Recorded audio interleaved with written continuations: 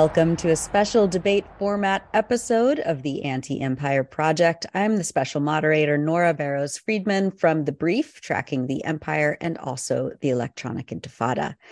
Listeners who also read the newsletter might have seen an essay about Brazil, sub-imperialism, and multipolarity. In the essay, Justin Podor, one of our debaters, assumed that the global economy is in the process of changing from a unipolar world of US and Western hegemony to a multipolar one where there are several large, powerful countries and where small and medium-sized countries might have a bit more room to maneuver.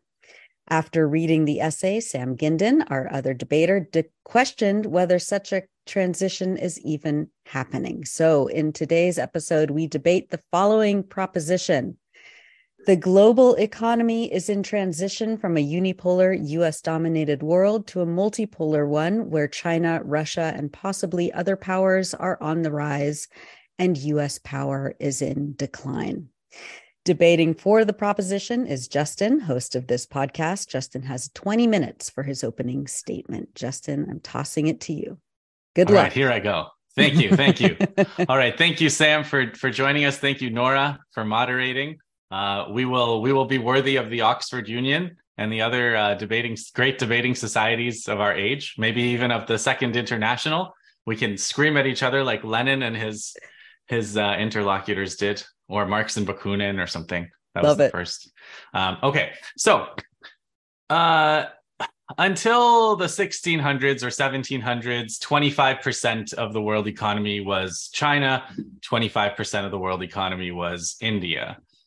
It was over the course of British imperialism that India was reduced to something like 3 or 4%, and China was also came very close to being dismembered at the end of the 19th century. Speaking of dismembering, the wealth that came from dismembering and dismantling the civilizations of the Americas, the Aztecs, the Mayas, the Incas, taking their land, enslaving their populations, the African slave trade, which Britain monopolized from 1707 on. These are the bases for the accrued advantages that were kind of piled upon one another by the British Empire and then its US successor. So it's a kind of a plundered wealth that is globally unprecedented that led to the rise of the British Empire, and that was followed by the rise of the US Empire. And the Industrial Revolution, the way I see it, is something that happened because of that plunder, not the other way around. So that's one element of my worldview here, which is that, I think a lot of people see the Industrial Revolution as becoming this like technological, this incredible technological monster that then went and took over the world. But in fact, it was taking over the world that led to all of the massive wealth that was then used to form the basis of the Industrial Revolution. So the wealth we're talking about was drained from the colonies. It's been quantified in the case of India at around $45 trillion by the Patnaiks. The concepts mentioned in the essay that we're talking about Brazil and multipolarity, I talk about two processes: value transfer and unequal exchange. And both of these concepts involve a series of processes by which the goods, the exports, the things that are produced by and in the global south are kept low. The prices of those are kept low. The prices of global north goods and services, especially, are kept high. The mechanisms of this are outlined in many studies. I always mention they had a big influence on me and my thinking. Recent ones, Zach Cope's The Wealth of Some Nations, Patnaik and Patnaik's Theory of Imperialism, Jason Hickel's academic papers about unequal exchange in the ecological sense and ecological value transfer. And of course, Michael Hudson, Global Fracture, Killing the Host, and Sub-Imperialism. So what are these mechanisms through which the wealth is drained? There is always, in recent decades, the US always acts to prevent resource producers from forming effective cartels, right? So, the use of the alliance with Saudi Arabia to break OPEC, the use of subsidized agriculture, but also of the International Monetary Fund, the World Bank, the World Trade Organization to enforce intellectual property, to attack food security, to attack the ability of countries to produce their own food. There's also mechanisms like brain drain, right? To make sure that educated people migrate to the global north and that the expensive services that they charge are not available cheaply in their own countries because the professionals are all gone. Of course, I mentioned patents, intellectual property regimes. There's also the sale of weapons that are not appropriate to the self-defense needs of countries, but they buy them to provide the money back or send the money to the US. Arms sales are a part of the transfer of value to the countries that produce arms, which are also the same Western countries and notably the US. There are experts that go and restructure your country and advise governments on how to cut public sector, smash unions, concentrate land, deploy the police, control media, install democracy, etc. And finally, in the final analysis, there's the threat of war, there's the threat of coups, there's the threat of sanctions, all of which deter any nationalist governments from trying the economic nationalist route. The crown jewel, the top of this whole pyramid, is the dollar seigniorage, right? So the fact that it's all of this power pyramid is the base, and at the very top of it is the ability of the US that the US has had to impose the dollar. So the transactions of the world between countries that have nothing to do with the US, they take place in dollars. Treasuries of central banks hold their reserves in dollars, so the US can add more dollars anytime they want, where others have to earn them through export. There are those who argued, like the Indian Research Unit on Political Economy, that argued that this was one of the main causes of the US invading Iraq in 2003, when Saddam Hussein switched to trading oil in euros, when Libya proposed a gold-backed currency for Africa just before Gaddafi was overthrown, and the constant pressure on people like Chavez or Correa, or those movements in Ecuador and Venezuela who are punished, the level of freak out, so to speak, when they start talking about changing the currency basis, goes haywire when we reach that discussion. So the question is, what happens when these mechanisms are no longer available? And that's what takes me to the reason I argue in favor of this proposition, because I believe that this whole pyramid of value transfer is less and less solid. It's on a less solid foundation, and it's being attacked in all of its details. So China is now ahead of the US in purchasing power parity. It's ahead in terms of the volume of manufacturing. Technologically, China is close. Each time the US bans some kind of chip or some kind of technology, you see Chinese scientists, engineers rolling up their sleeves and figuring out how to do it. And so as these things are sanctioned, we see China just making up for it in some other way. And so the ability to just cut China out of an industry or out of the global economy, I don't think is there anymore. As far as what about choking off China's resources? Well, China is developing independent relationships with countries in Africa, in the Arab world, even with allies that are supposed to be absolutely solid, like Saudi Arabia. So the US is not able to monopolize resources like they did, and they're not able to monopolize technology like they did. They can't even count on the loyalty of the Saudi Arabias of the world. And then there's the military side. Of course, all of the power of the dollar is based on a basis of military supremacy. Now, this is debatable. For sure, but I believe that Ukraine is showing that the US can't just impose its will if Russia disagrees. I believe Syria showed that before Ukraine.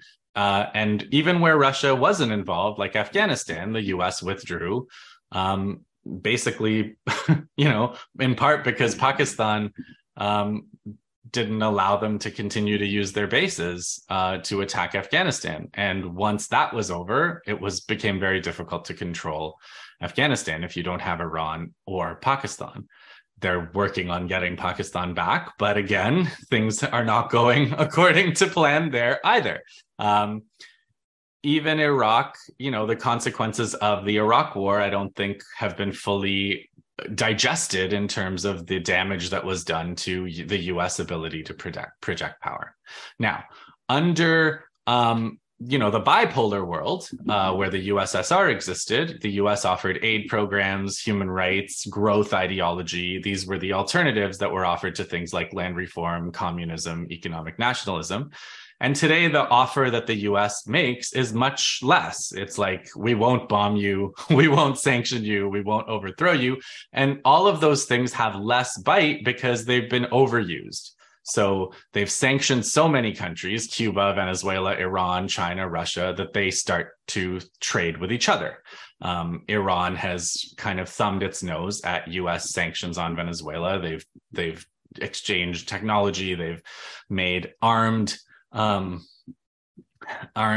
escorts to oil shipments and all kinds of things like this that are would be considered fairly provocative if the US could simply impose whatever it wanted.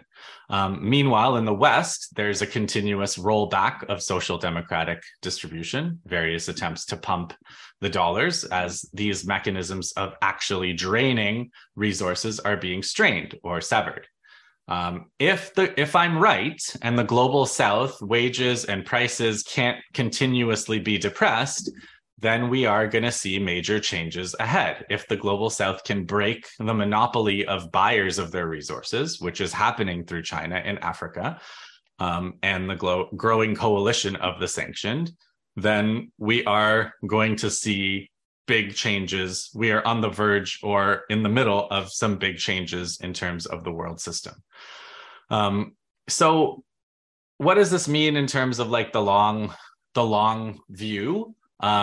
Like I said, I view the Anglo-American empire as kind of one system.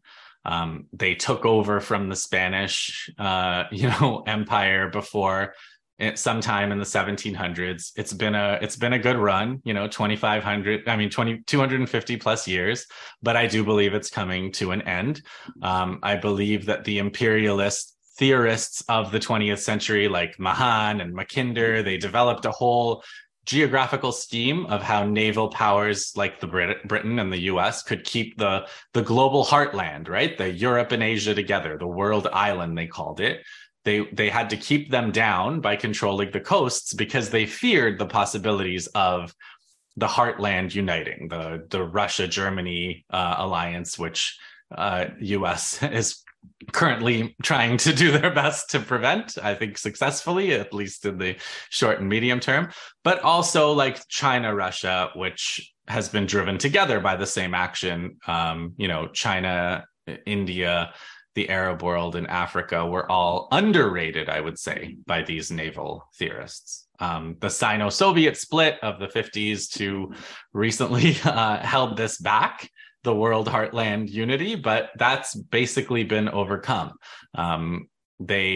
Once that's overcome, there's very little the US can do. If they fall apart again, maybe we'll be back into the kind of conversation about how the US can insert themselves. So, the imperialists of the early 20th century believed basically in a racial theory, right? They believed that if the white race held their solidarity, they could keep the rest of the world down forever. But like that whole theory was always based on an admission that there's nothing that special about Europe or about the US. Like you have technology that can eventually make its way around the world. the kind of takeover, the theft of the Americas happened mainly because of smallpox and other diseases that destroyed huge numbers of indigenous populations. Without that, I also don't think we would see the kind of settler colonies that we've seen. And so the only thing left, I think, to rebut is the idea that maybe the U.S. and China are kind of in cahoots, and all the tension that we're seeing is kind of made for our consumption, made for the consumption of foolish people, whereas the transnational kind of ruling class is still working together and coordinating together. But I don't believe that because for that to be true, that means basically a lot of things that are happening are fake, right? The kidnapping of Meng Wanzhou, the persecution of Chinese scientists, the US stunts in Taiwan and the South China Sea, the US failure in Syria. The US never apparently, the US maybe wanted to withdraw from Afghanistan. They never wanted to invade Iran. They never wanted to subjugate North Korea. So all these things that doesn't want to defeat Russia. So all these things that the US has been unable to do, we would have to maybe believe that they never really wanted to do them. And I think that if we look at their statements and their public behaviors and what they've tried to do, I think they have tried to do them and they can't do them anymore. And that's why I believe we are in a transition from a unipolar to a multipolar world. Thank you very much. I now turn it over to you, Nora, to turn it over to my debate partner. Excellent. Thank you so much, Justin. Sam is debating now against the proposition that, quote, the global economy is in transition from a unipolar world to a multipolar world.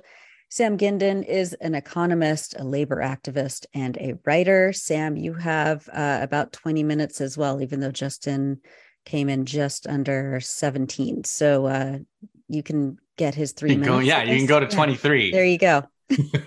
Okay. Good luck, Thanks. Sam. Yeah. I love the way you started, Justin. You look like you're really ready to do jiu-jitsu. I'm not sure where to start. I mean, I think our differences, there are so many things you got into, which I partly agreed to and mostly didn't. And I don't know how to get at it. I'm going to approach it. I think the way I'm going to start is with a different way of thinking about the American empire. And I'm going to try to present a different, which will give you some ammunition in terms of attacking it. And I guess I want to say two things to think about this as we move through it. One is the American empire was never omnipotent. And I want to kind of go through a little history of the American empire in terms of making that. And the second point is when we're thinking about transitions that are going on, we have to think about the contradictions in China as well. We think about the contradictions in the US, and we have to think about the contradictions in China. I will say, after listening to you, it's hard for me to imagine people coming to some conclusion without getting into so many detailed things. So I see this as kind of, having listened to you, I see this as a longer term ongoing debate that needs to take place. And I guess I don't know whether there's a transition or not. Most of all, I'm skeptical about whether we can actually say there's a transition. Empirically, who knows? I don't see my role as kind of predicting where things are going to be in 10 years, but I'll talk about that later. So let me just start off with the American Empire. The American Empire wasn't just an extension of the British Empire, of another, there's a new kid on the block and it happens to be the Americans. It was the British before. Something radical happened in the nature of empire.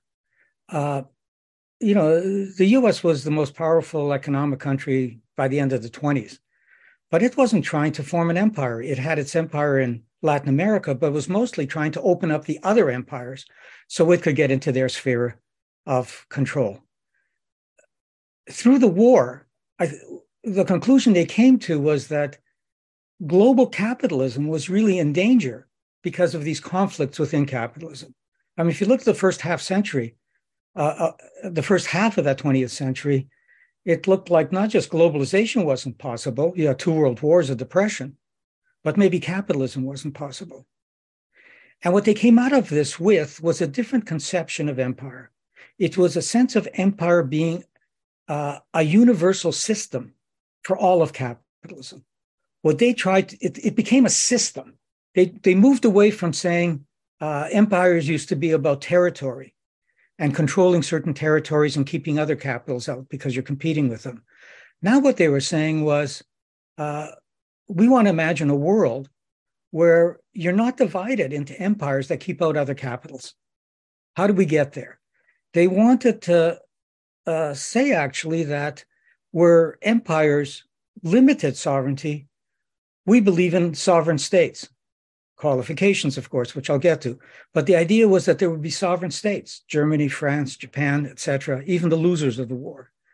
Third of all, that each state would take responsibility within their own borders for the making of global accumulation. Canada, for example, would set the conditions for General Motors to come in, exploit the workers, get subsidies, have a market, etc., and not be discriminatory. In other words, each state couldn't just favor their own capital. It was for global accumulation. They had to be thinking in terms of global accumulation, following those rules. And everybody had to accept the rule of law, which was defined in a very particular way. Property relations, private property relations were sacrosanct. Free trade had to take place. Free capital movements had to take place. And profits had to be free to make their profits wherever they were and reinvest them anywhere else. So the rule of law was critical. Now, where the military fit into this was different than the past. The military wasn't just there to take over, for example, Iraq and say, now this is ours. The military was there to try to protect this global capitalism where it existed and was being threatened by a revolution, nationalist or socialist, or to spread capitalism.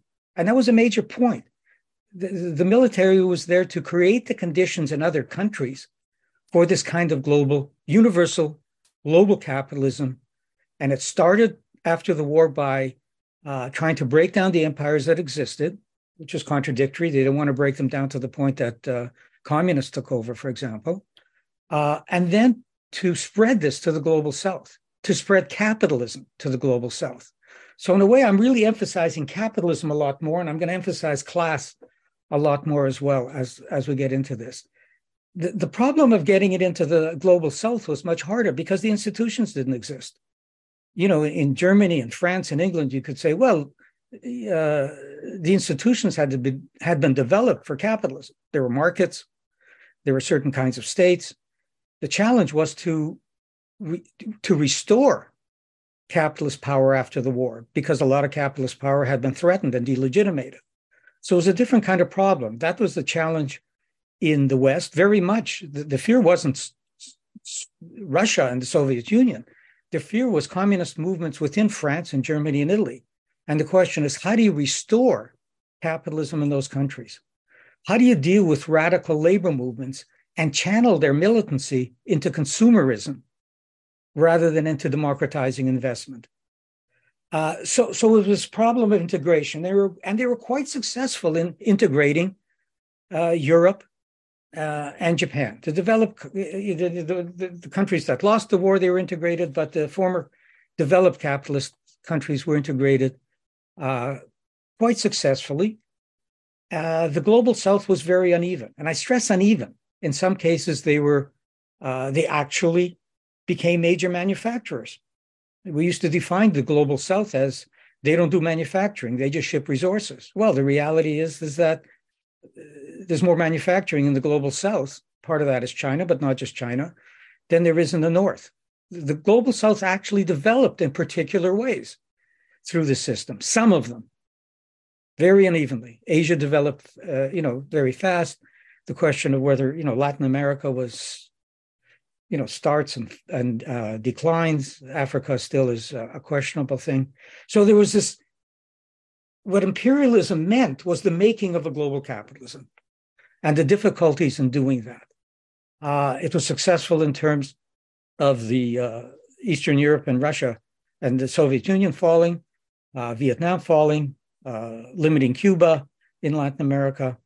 But it's an ongoing thing. So I want to say some things about the limits along the way, because this is an incredibly ambitious and difficult thing to make a global capitalism where everybody can compete according to rules. You don't compete by saying, I'm going to shoot you, I'm going to bomb you generally. They're saying we're going to compete by having rules that we all accept, international rules and also rules in each country.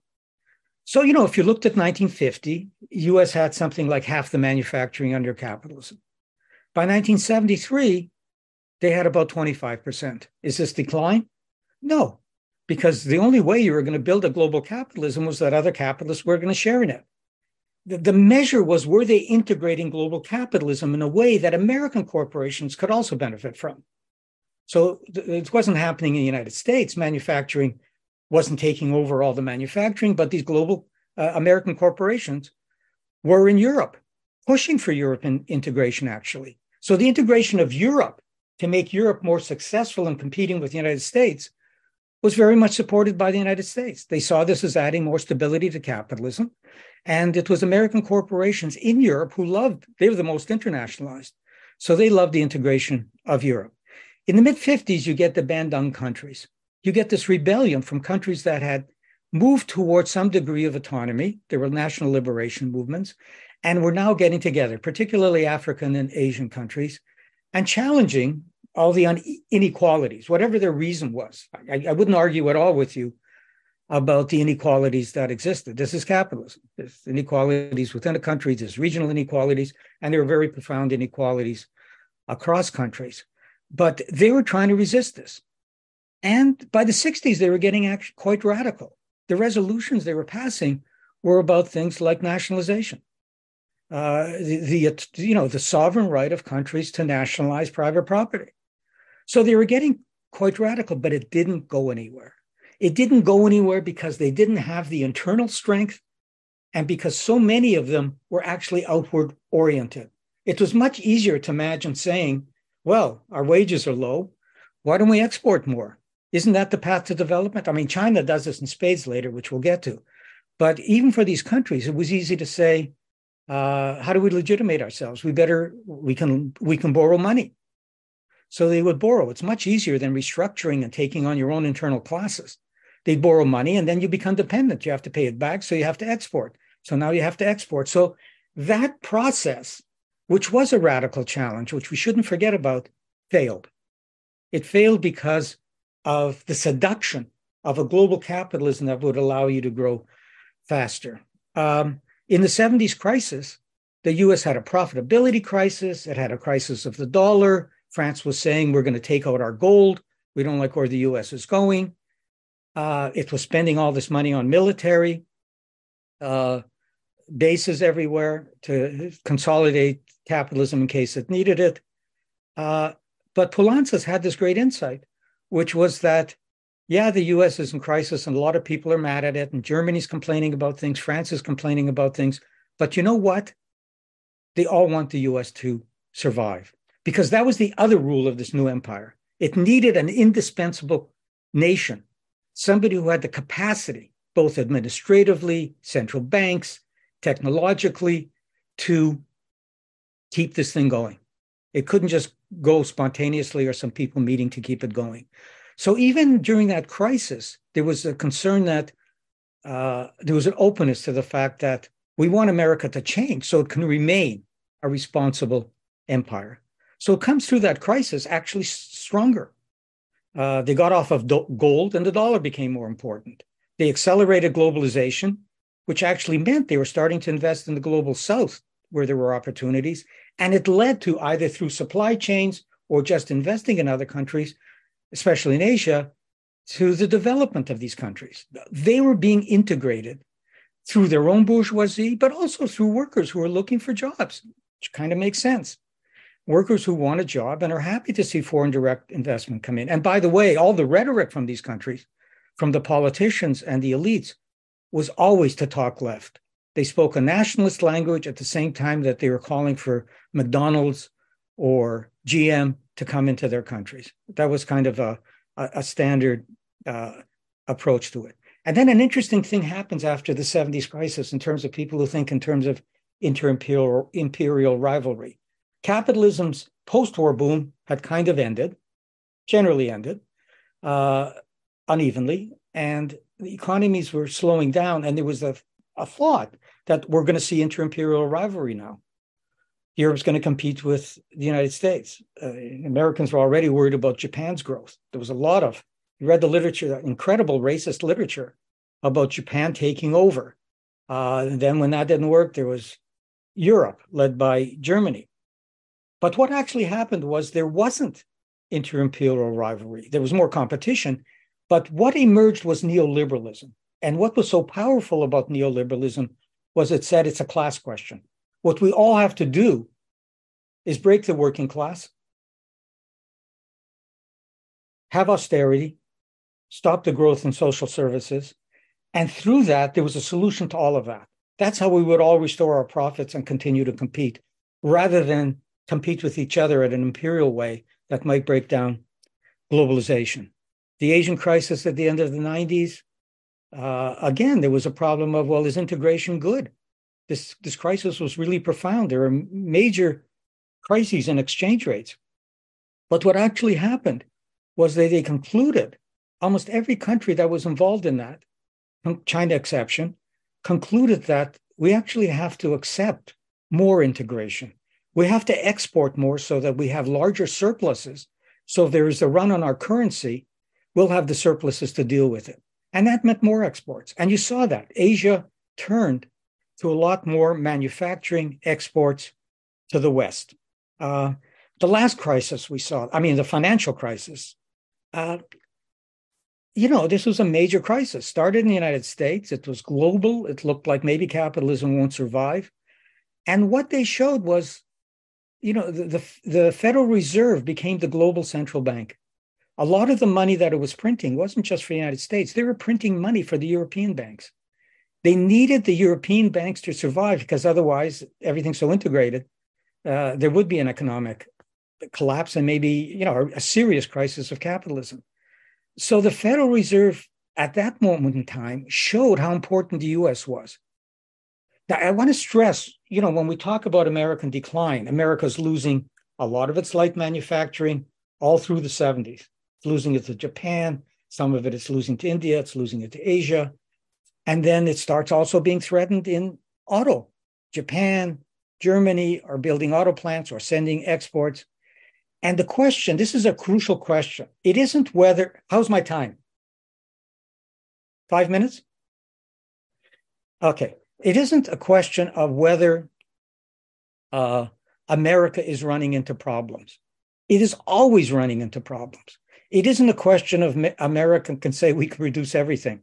It's part of being an empire is you have to accept that you're not going to be, the dominant exporter all the time. If you look from the late 70s to today, the US has run a deficit all the time.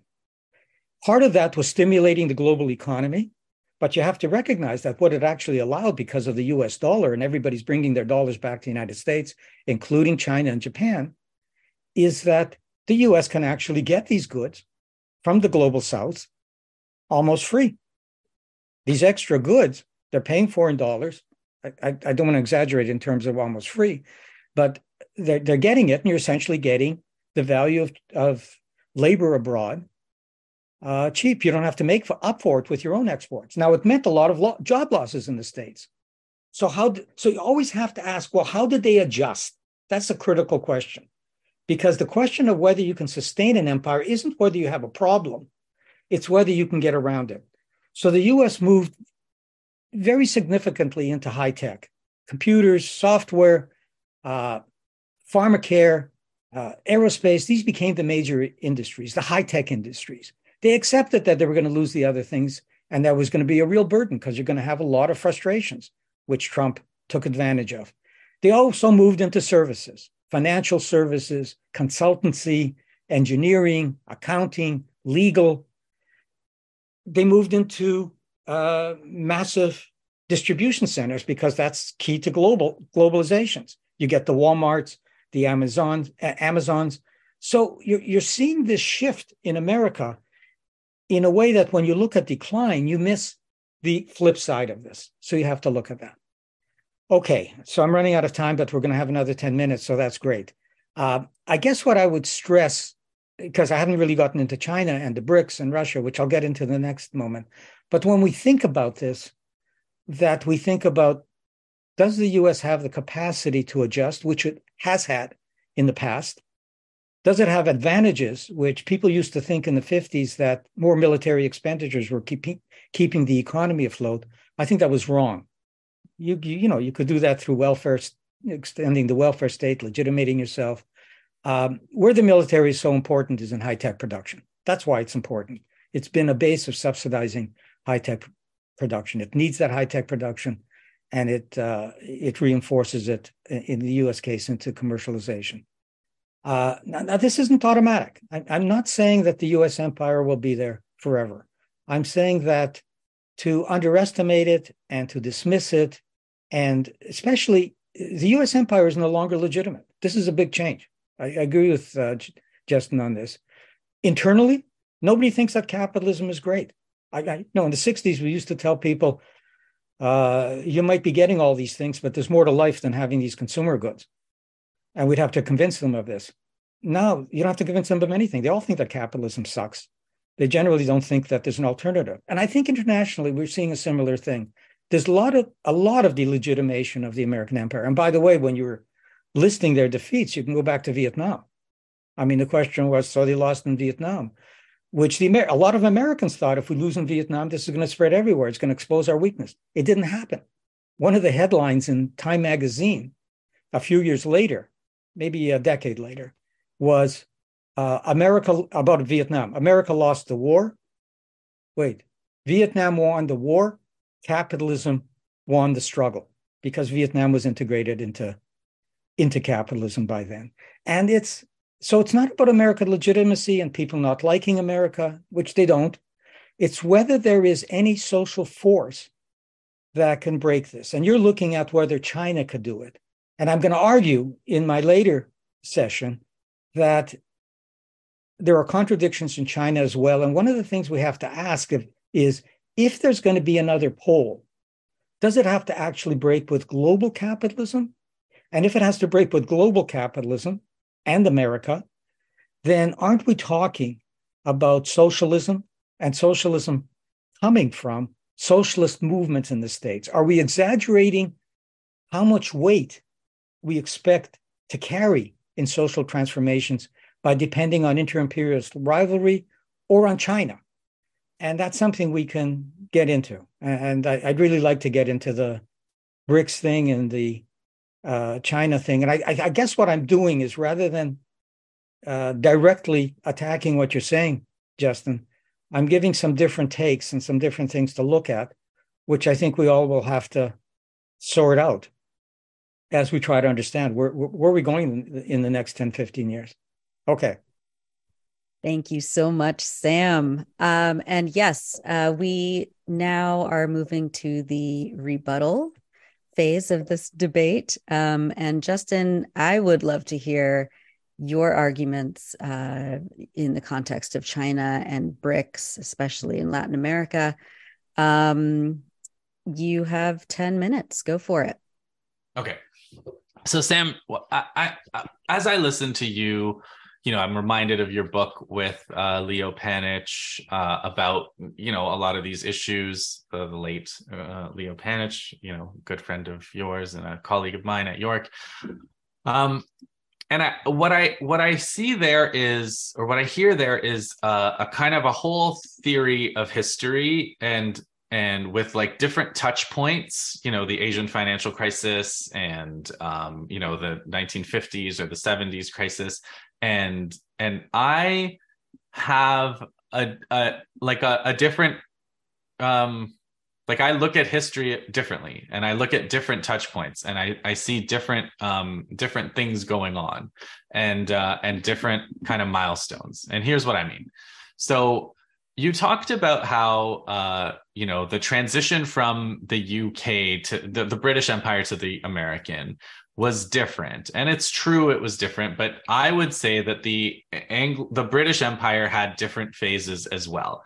And the British Empire was, I argue, no less of a system that did incorporate Europe, that did incorporate developing the settler colonies, Canada, Australia, New Zealand, the US, Argentina. There were beneficiaries.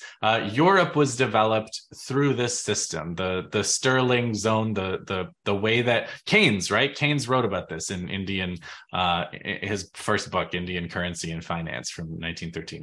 Radhika Desai talks about this book. So the Patnaiks talk about this too, the circulation, the way that the wealth from India that was drained through all these clever mechanisms was then, the source of this surplus that was invested in primarily in Europe, again, to develop the West, right? And then, so the big event for me is, the World War I, of course. I mean, the world wars are big events, but for me, and like the way that the communists of that time understood, like Mao or Stalin or Lenin, they understood it as this process of revolution. You were talking about this, like, is capitalism viable, right? So you're talking about it like from the point of view of the capitalists in the West that are trying to, the whole narrative that you told struck me as like a narrative of like European capitalists, American capitalists, Japanese capitalists trying to figure out how to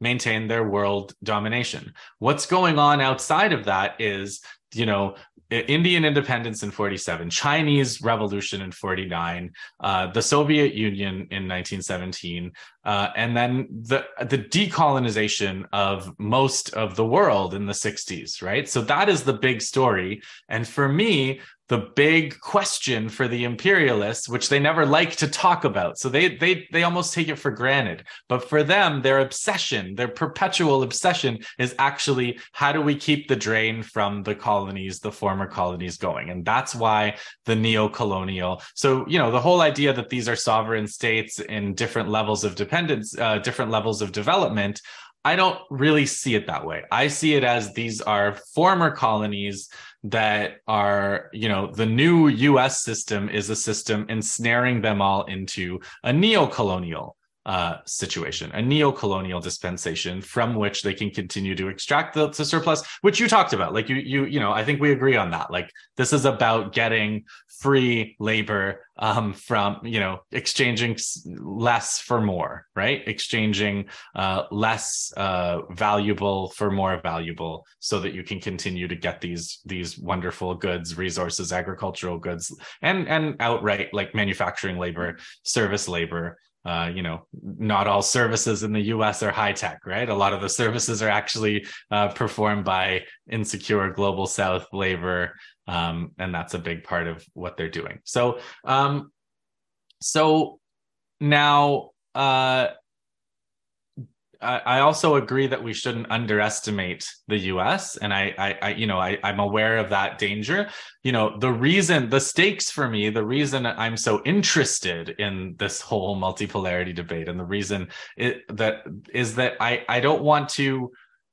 I don't want to think. I think it's really important to not think that the only possibility for change is going to come from the U.S. And I think I've fallen into that trap for too long. And for me, it's like trying to get out of that headspace has been a big part of this for me.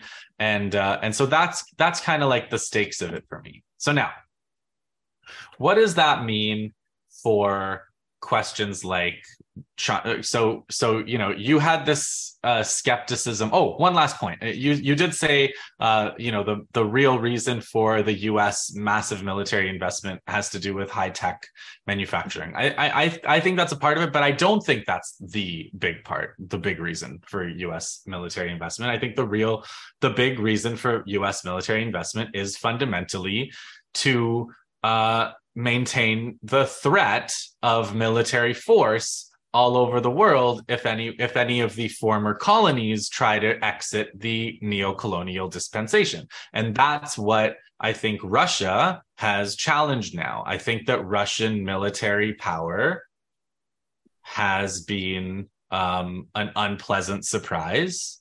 But this is another thing with the whole way that we discussed the history, right? Because you talked about like the 70s to the 90s. You mentioned Vietnam, but the collapse of the Soviet Union was a big part of why the US was able to do all of the things that it did in the 90s, and why it's not going to be able to do that anymore. Russia was down and out for a couple of decades, and there's no reason to think that it's going to return to that. And when from 1917 until 1989, Russia, or 1992 or 3 or whatever, 91, Russia was always a constraint on Western power. Russia collapsed, and I think that led a lot of US neocons into this delusion that they could collapse anyone, anywhere, whenever they want. There's no reason to think Russia's going to collapse like that again.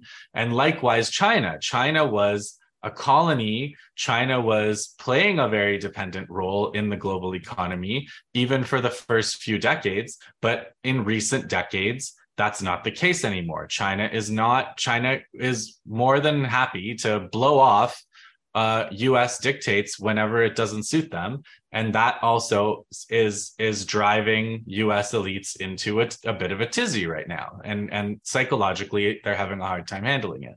So that's why I don't think that China and Russia can be dismissed, because again, the historical pattern has always been that they haven't been just like integrated into the world system or the US-led system, except for a little while. There was a few decades, in China's case, from about the so-called century of humiliation, right? 1839 to 1949. In Russia's case, it was less than that. It was basically from 1990 till about 2008 or so. And so these powers are not going away, and that's going to have to, and they're not being integrated as subordinates in a US-led system. I don't think they see any reason why they should.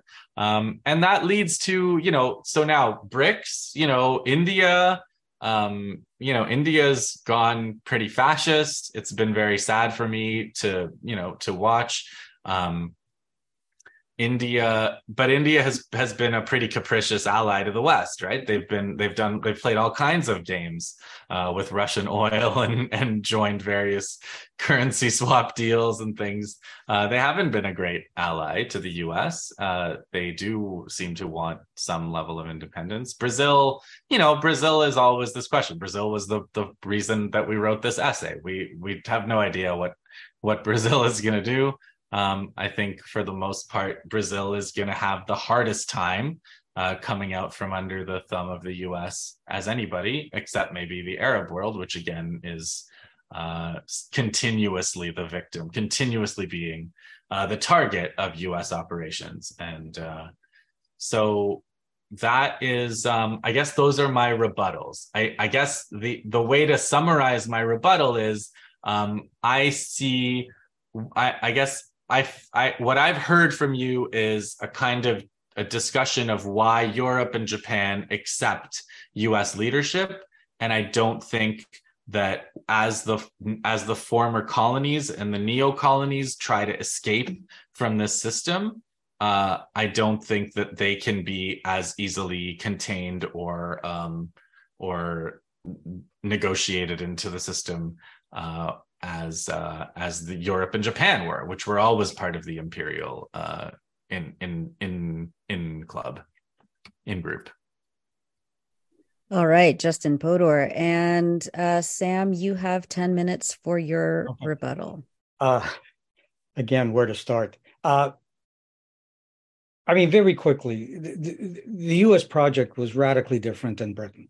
When Britain was building, when Britain had its empire, it didn't integrate Germany and Portugal. The whole African continent was divided up. We had a fragmented capitalism. Sections of it had a system in terms of their colonies, but it was fragmented. And what was unique about the American empire was the extent to which it could actually integrate them. That's really unique. When you talk about Japan and Germany, that's who they fought during the war. These were the enemies, and yet they get integrated after the war. In terms of the global South, I'm bothered by the extent to which everything is conspiratorial. sometimes this kind of exploitation was absolutely direct and gross. But one of the things about capitalism is that capitalism puts a voluntary cover to these things, in the same way that, a worker doesn't have to work for the boss, except the structures of capitalism make it necessary if he wants to survive. And then he gets exploited. Well, it's a similar thing with the global South.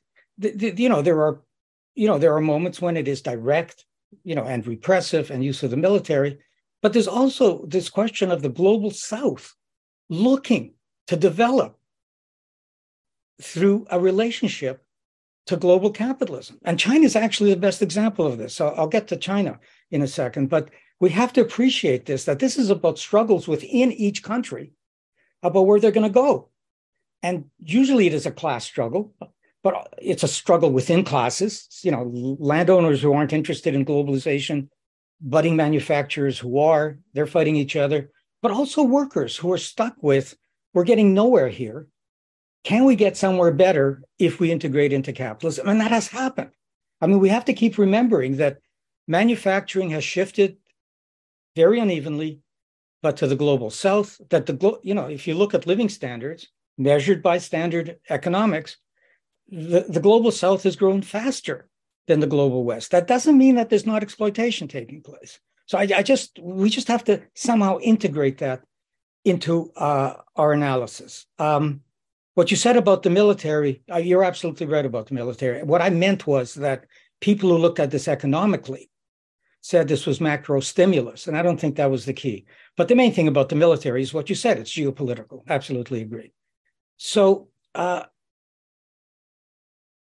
few things, and I'll get to my China thing, which I've been delaying. I don't see a bipolar world when the US has 300 bases off of China, and Canada has more foreign bases than China does. And China has no bases on this continent. There's some, talking about this in bipolar terms sounds a little bit like liberal pluralism to me.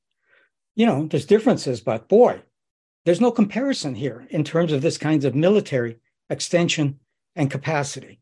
China is the most integrated, when we talk about China having a historical history of independence from colonialism, that's the point, that the making of global capitalism was challenging that historical fact. And China became the most integrated country that has ever existed into capitalism. Nobody has ever been as integrated into capitalism in terms of its dependence for exports, its access to foreign technology, which it's trying to build some independence on, but it's been, the foreign investments coming in were always welcome because they were getting with it foreign technologies. China is integrated.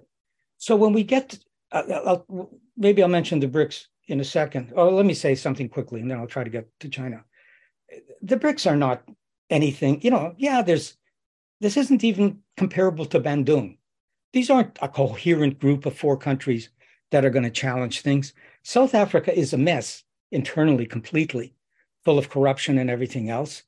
Brazil, as you said, who knows where Brazil's going? But I remember during the last set of trade negotiations, India and Brazil sounded very militant about free trade. But what they weren't doing is challenging free trade. They were operating within the system. Lula was asking the Americans to open up the border for exports of sugar. He wasn't saying we want to feed our own people and we want to take on our own corporations so we can feed our own people. He was actually speaking on behalf of the multinational corporations in Brazil, the food corporations, so that the market would be opened up. And we have to watch for this. What are they actually asking? And that's where, let me get to that with China. Okay. China has contradictions that we just can't project on a straight line. If China keeps growing, they're going to be number one. One is the fact that they're so integrated, and that integration hasn't ended. It's slowed down, but that integration is still there. If you look at China's exports, the exports to Russia are nothing almost. The export, it's the United States, it's South Korea, which is in the American camp and integrated, and it's Japan. Those are their 3 main exports. And then you throw on Europe. I mean, this is what China depends on for its exports. If it was going to change this, you'd have to have a whole internal structure. There'd be a struggle between the capitalists in China, between those who want to keep exporting and are integrated into global capitalism, and those inland who are thinking about developing for internal consumption. So China in the process is actually developing a capitalist class that we have to take into consideration.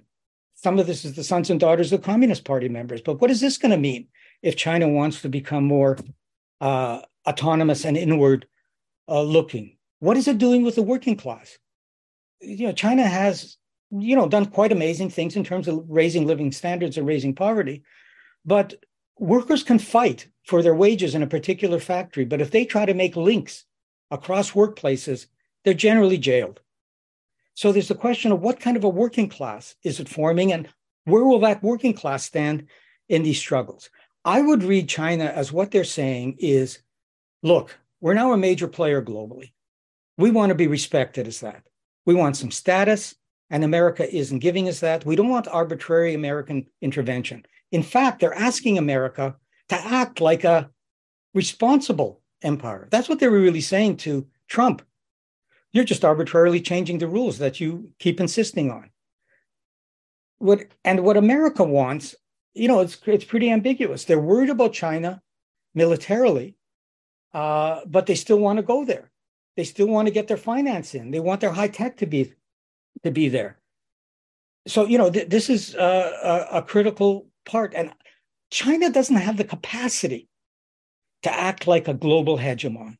It can't do that. That's not where, you can't do that if most of the wealth in the country is in Europe and Japan and South Korea or Taiwan even. China doesn't have the capacity.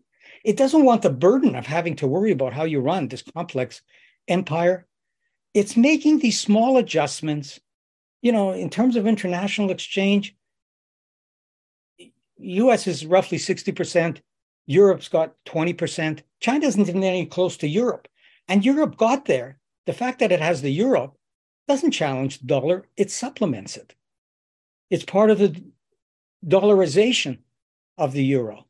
And the renminbi doesn't play much more of a role than the Canadian dollar changes. So China is trying to establish a place within an empire that America oversees, and China is trying to establish some autonomy within it.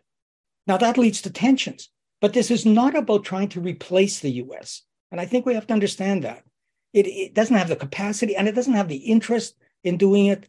It doesn't have, that kind of, the military bases around the world, and the biggest thing it doesn't have is if you want to replace the US, you have to replace it with the renminbi.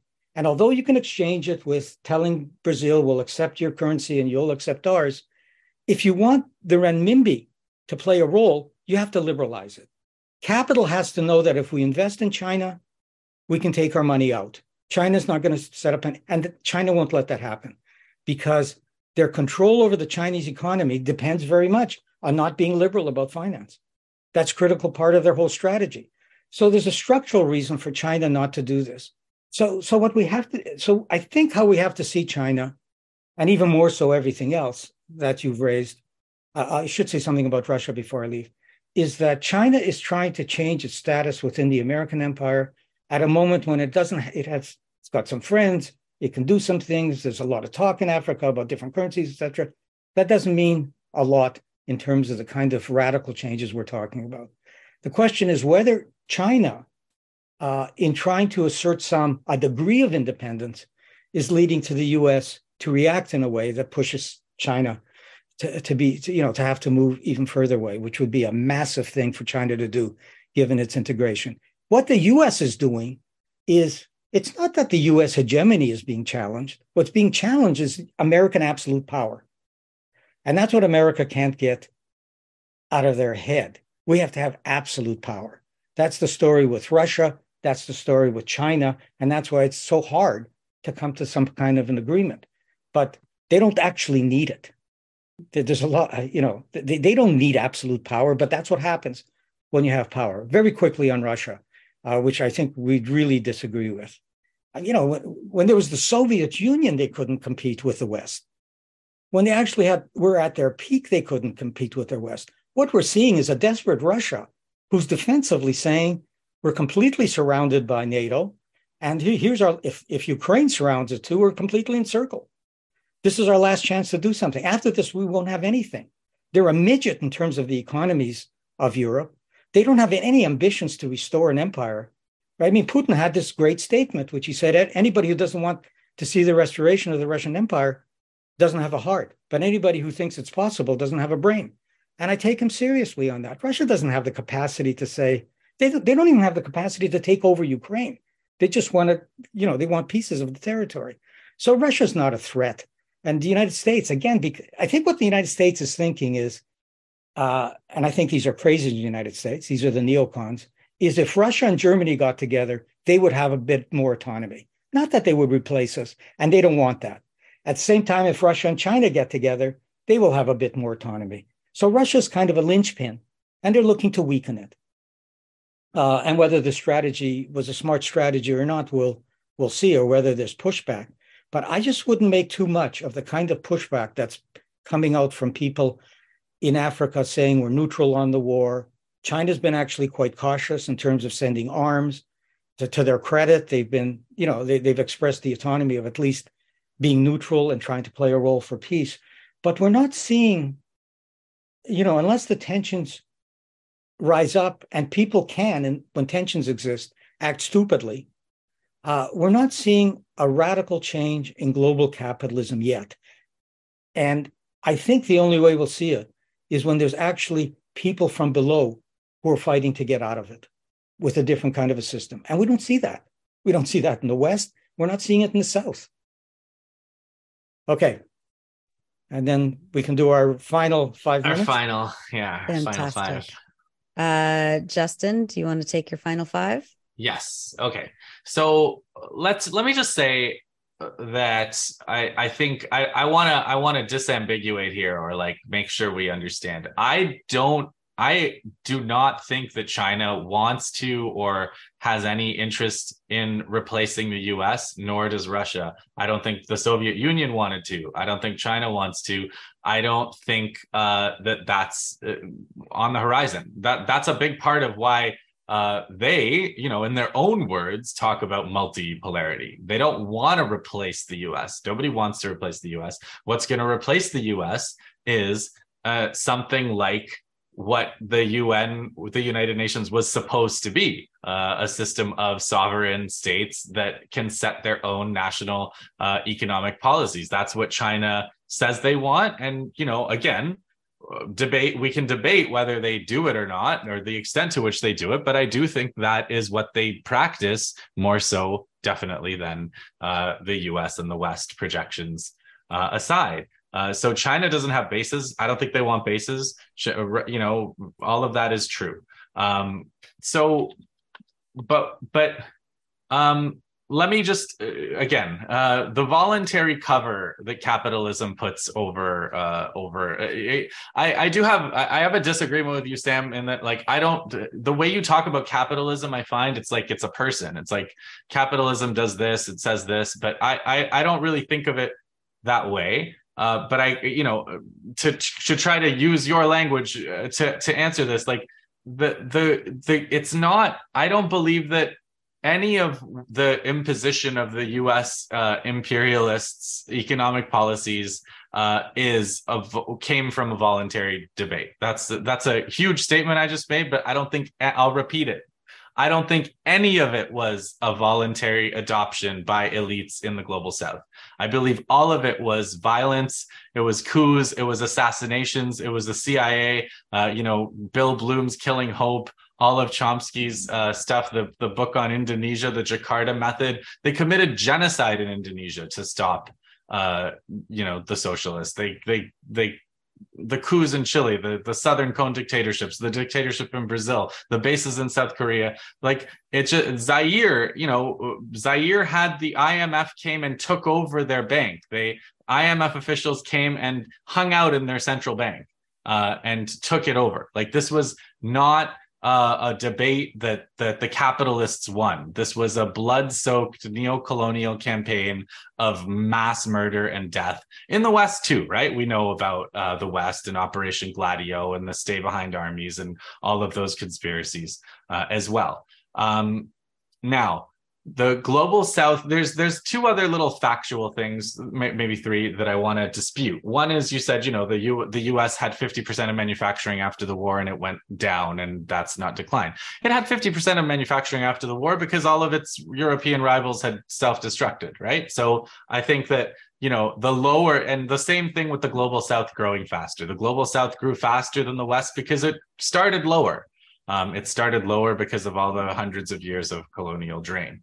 The China being the most integrated with capitalism, I don't agree. I think Haiti, I think the DR Congo, I think that Afghanistan, these are the most integrated countries. These are the countries that don't have any say in monetary policy, economic policy, union law, economics. They don't have any say. All of those things are imposed on them by the West, sometimes, like I said, literally by personnel who come and take over the governments. China has independence in those areas. China subordinates its billionaires. If China doesn't like what a billionaire is doing, it's the billionaire that goes to jail. You talked about workers that go to jail, but China doesn't have any problem sending billionaires to jail if the billionaires step out of line. It cancels their moves that they make. They behave towards billionaires in ways that are absolutely appalling to Americans, because Americans understand that billionaires are supposed to be in charge of everything and worshipped and revered. So I do, again, we have a disagreement. We have a very serious disagreement about China and what China is and what China's doing and what kind of country China is. And a lot of what you're saying about China is like, China doesn't want this and China wants that and America wants this. And to me, that all sounds like, again, like the way you've been talking about capitalism. You're kind of like assigning an anthropomorphic character to China, whereas, we have to analyze what like individual actors or collective actors within China are doing.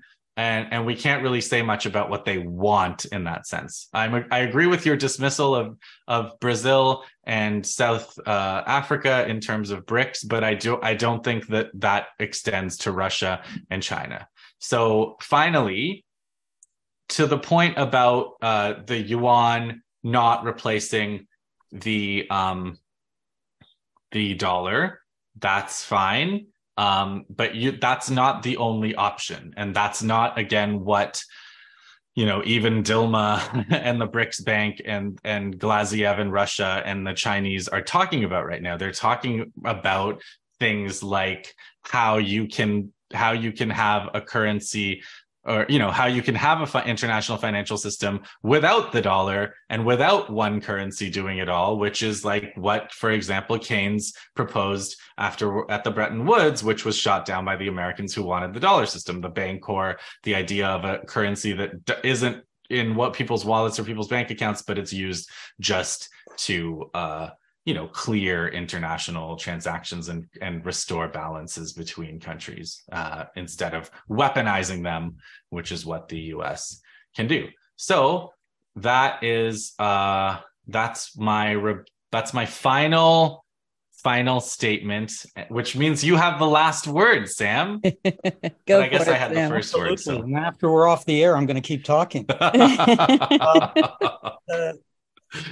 I've got two or three kind of conclusions, and I can't avoid though saying some of the things that you're raising about China. I mean, your defense of the billionaires. Wow. I mean, the question is, how did China end up with so many billionaires? Is a question. It says something about the Chinese system. The fact that they jailed a couple of billionaires, that's the way you justify what you're actually doing. They left most of the billionaires in place because the billionaires come out of an economic system that is capitalist, that the state is, it's supporting markets and certain kinds of inequalities as necessary. Your point about, the horrors of the development of capitalism, well, of course. By the way, I should say that I don't see it as, obviously people make history, and they make it given the circumstances that they confront, which are certain structures. So there are structures that are impersonal, and there are actors who act through them.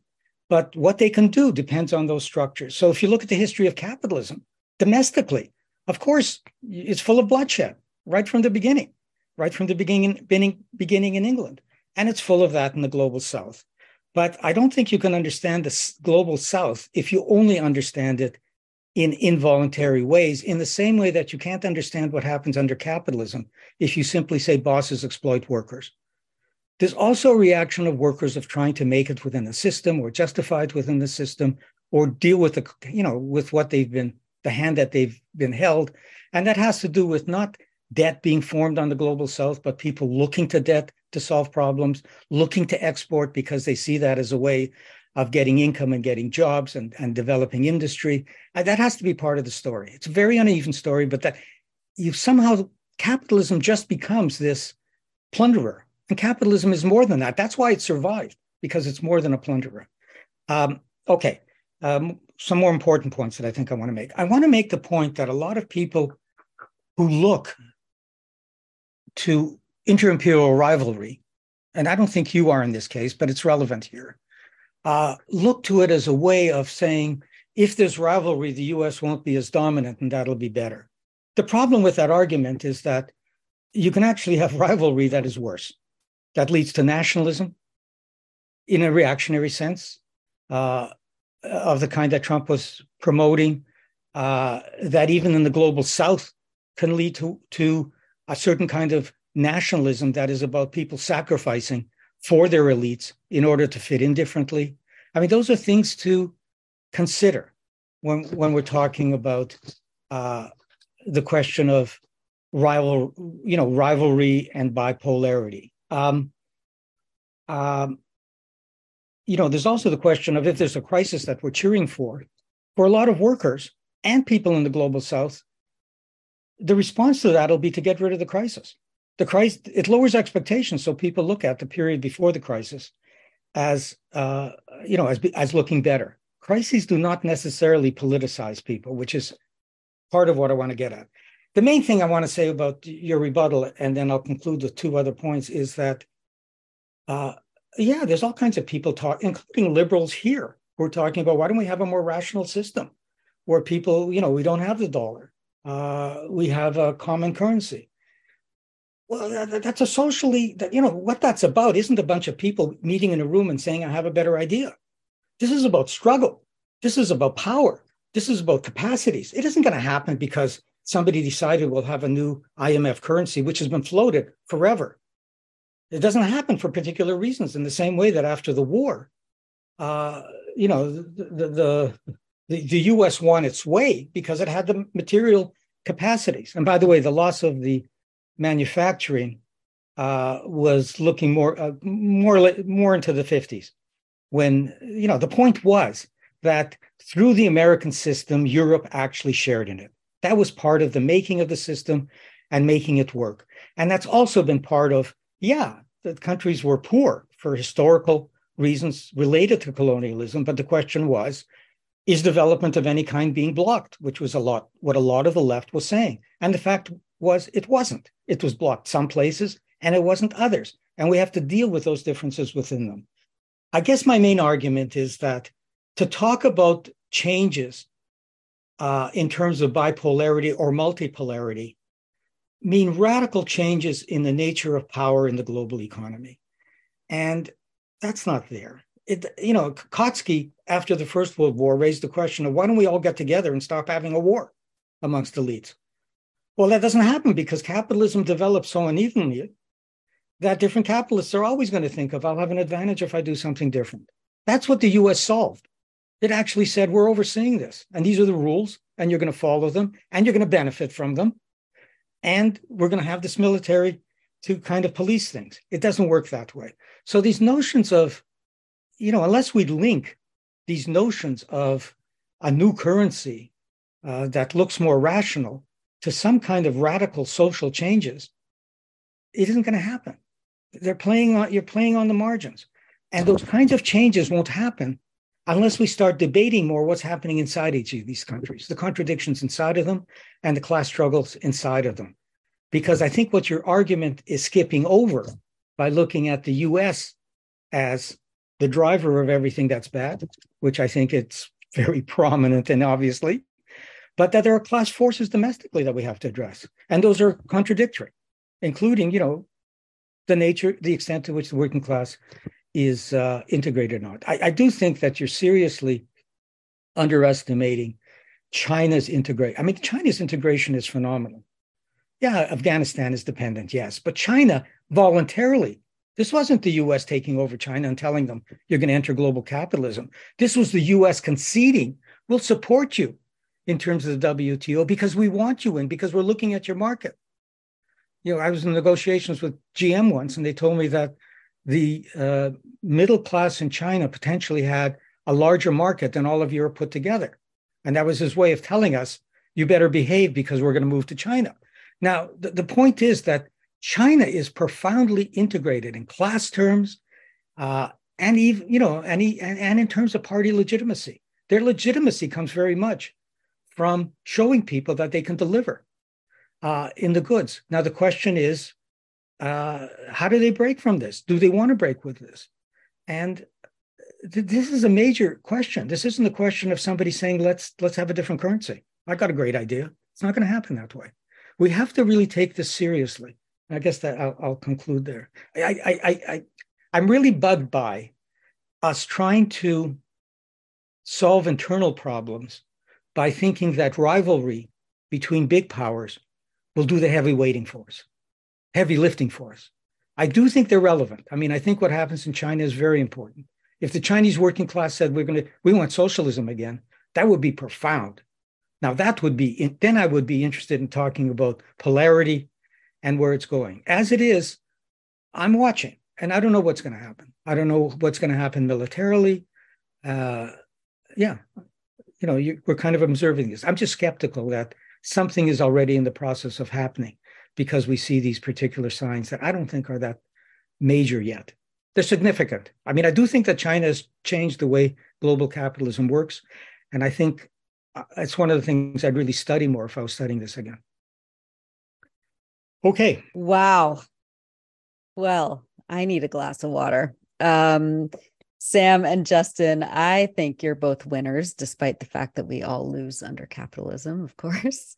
And folks listening or watching this, hopefully through this journey, you all learned something, wrestled dialectically, and of course, non-liberally with the tension inside this debate, and most importantly, made friends along the way. You can go to Twitter and vote in the poll. If you're watching on YouTube, you can indicate who you think won in the comments. If you're listening on one of the podcast apps, you can write a review, which also helps, and indicate who you think won in the debate in that review. And may capitalism and all Western colonial empires fall. And may you all have a good rest of your day. Sam wants to say something else. Yes, go ahead.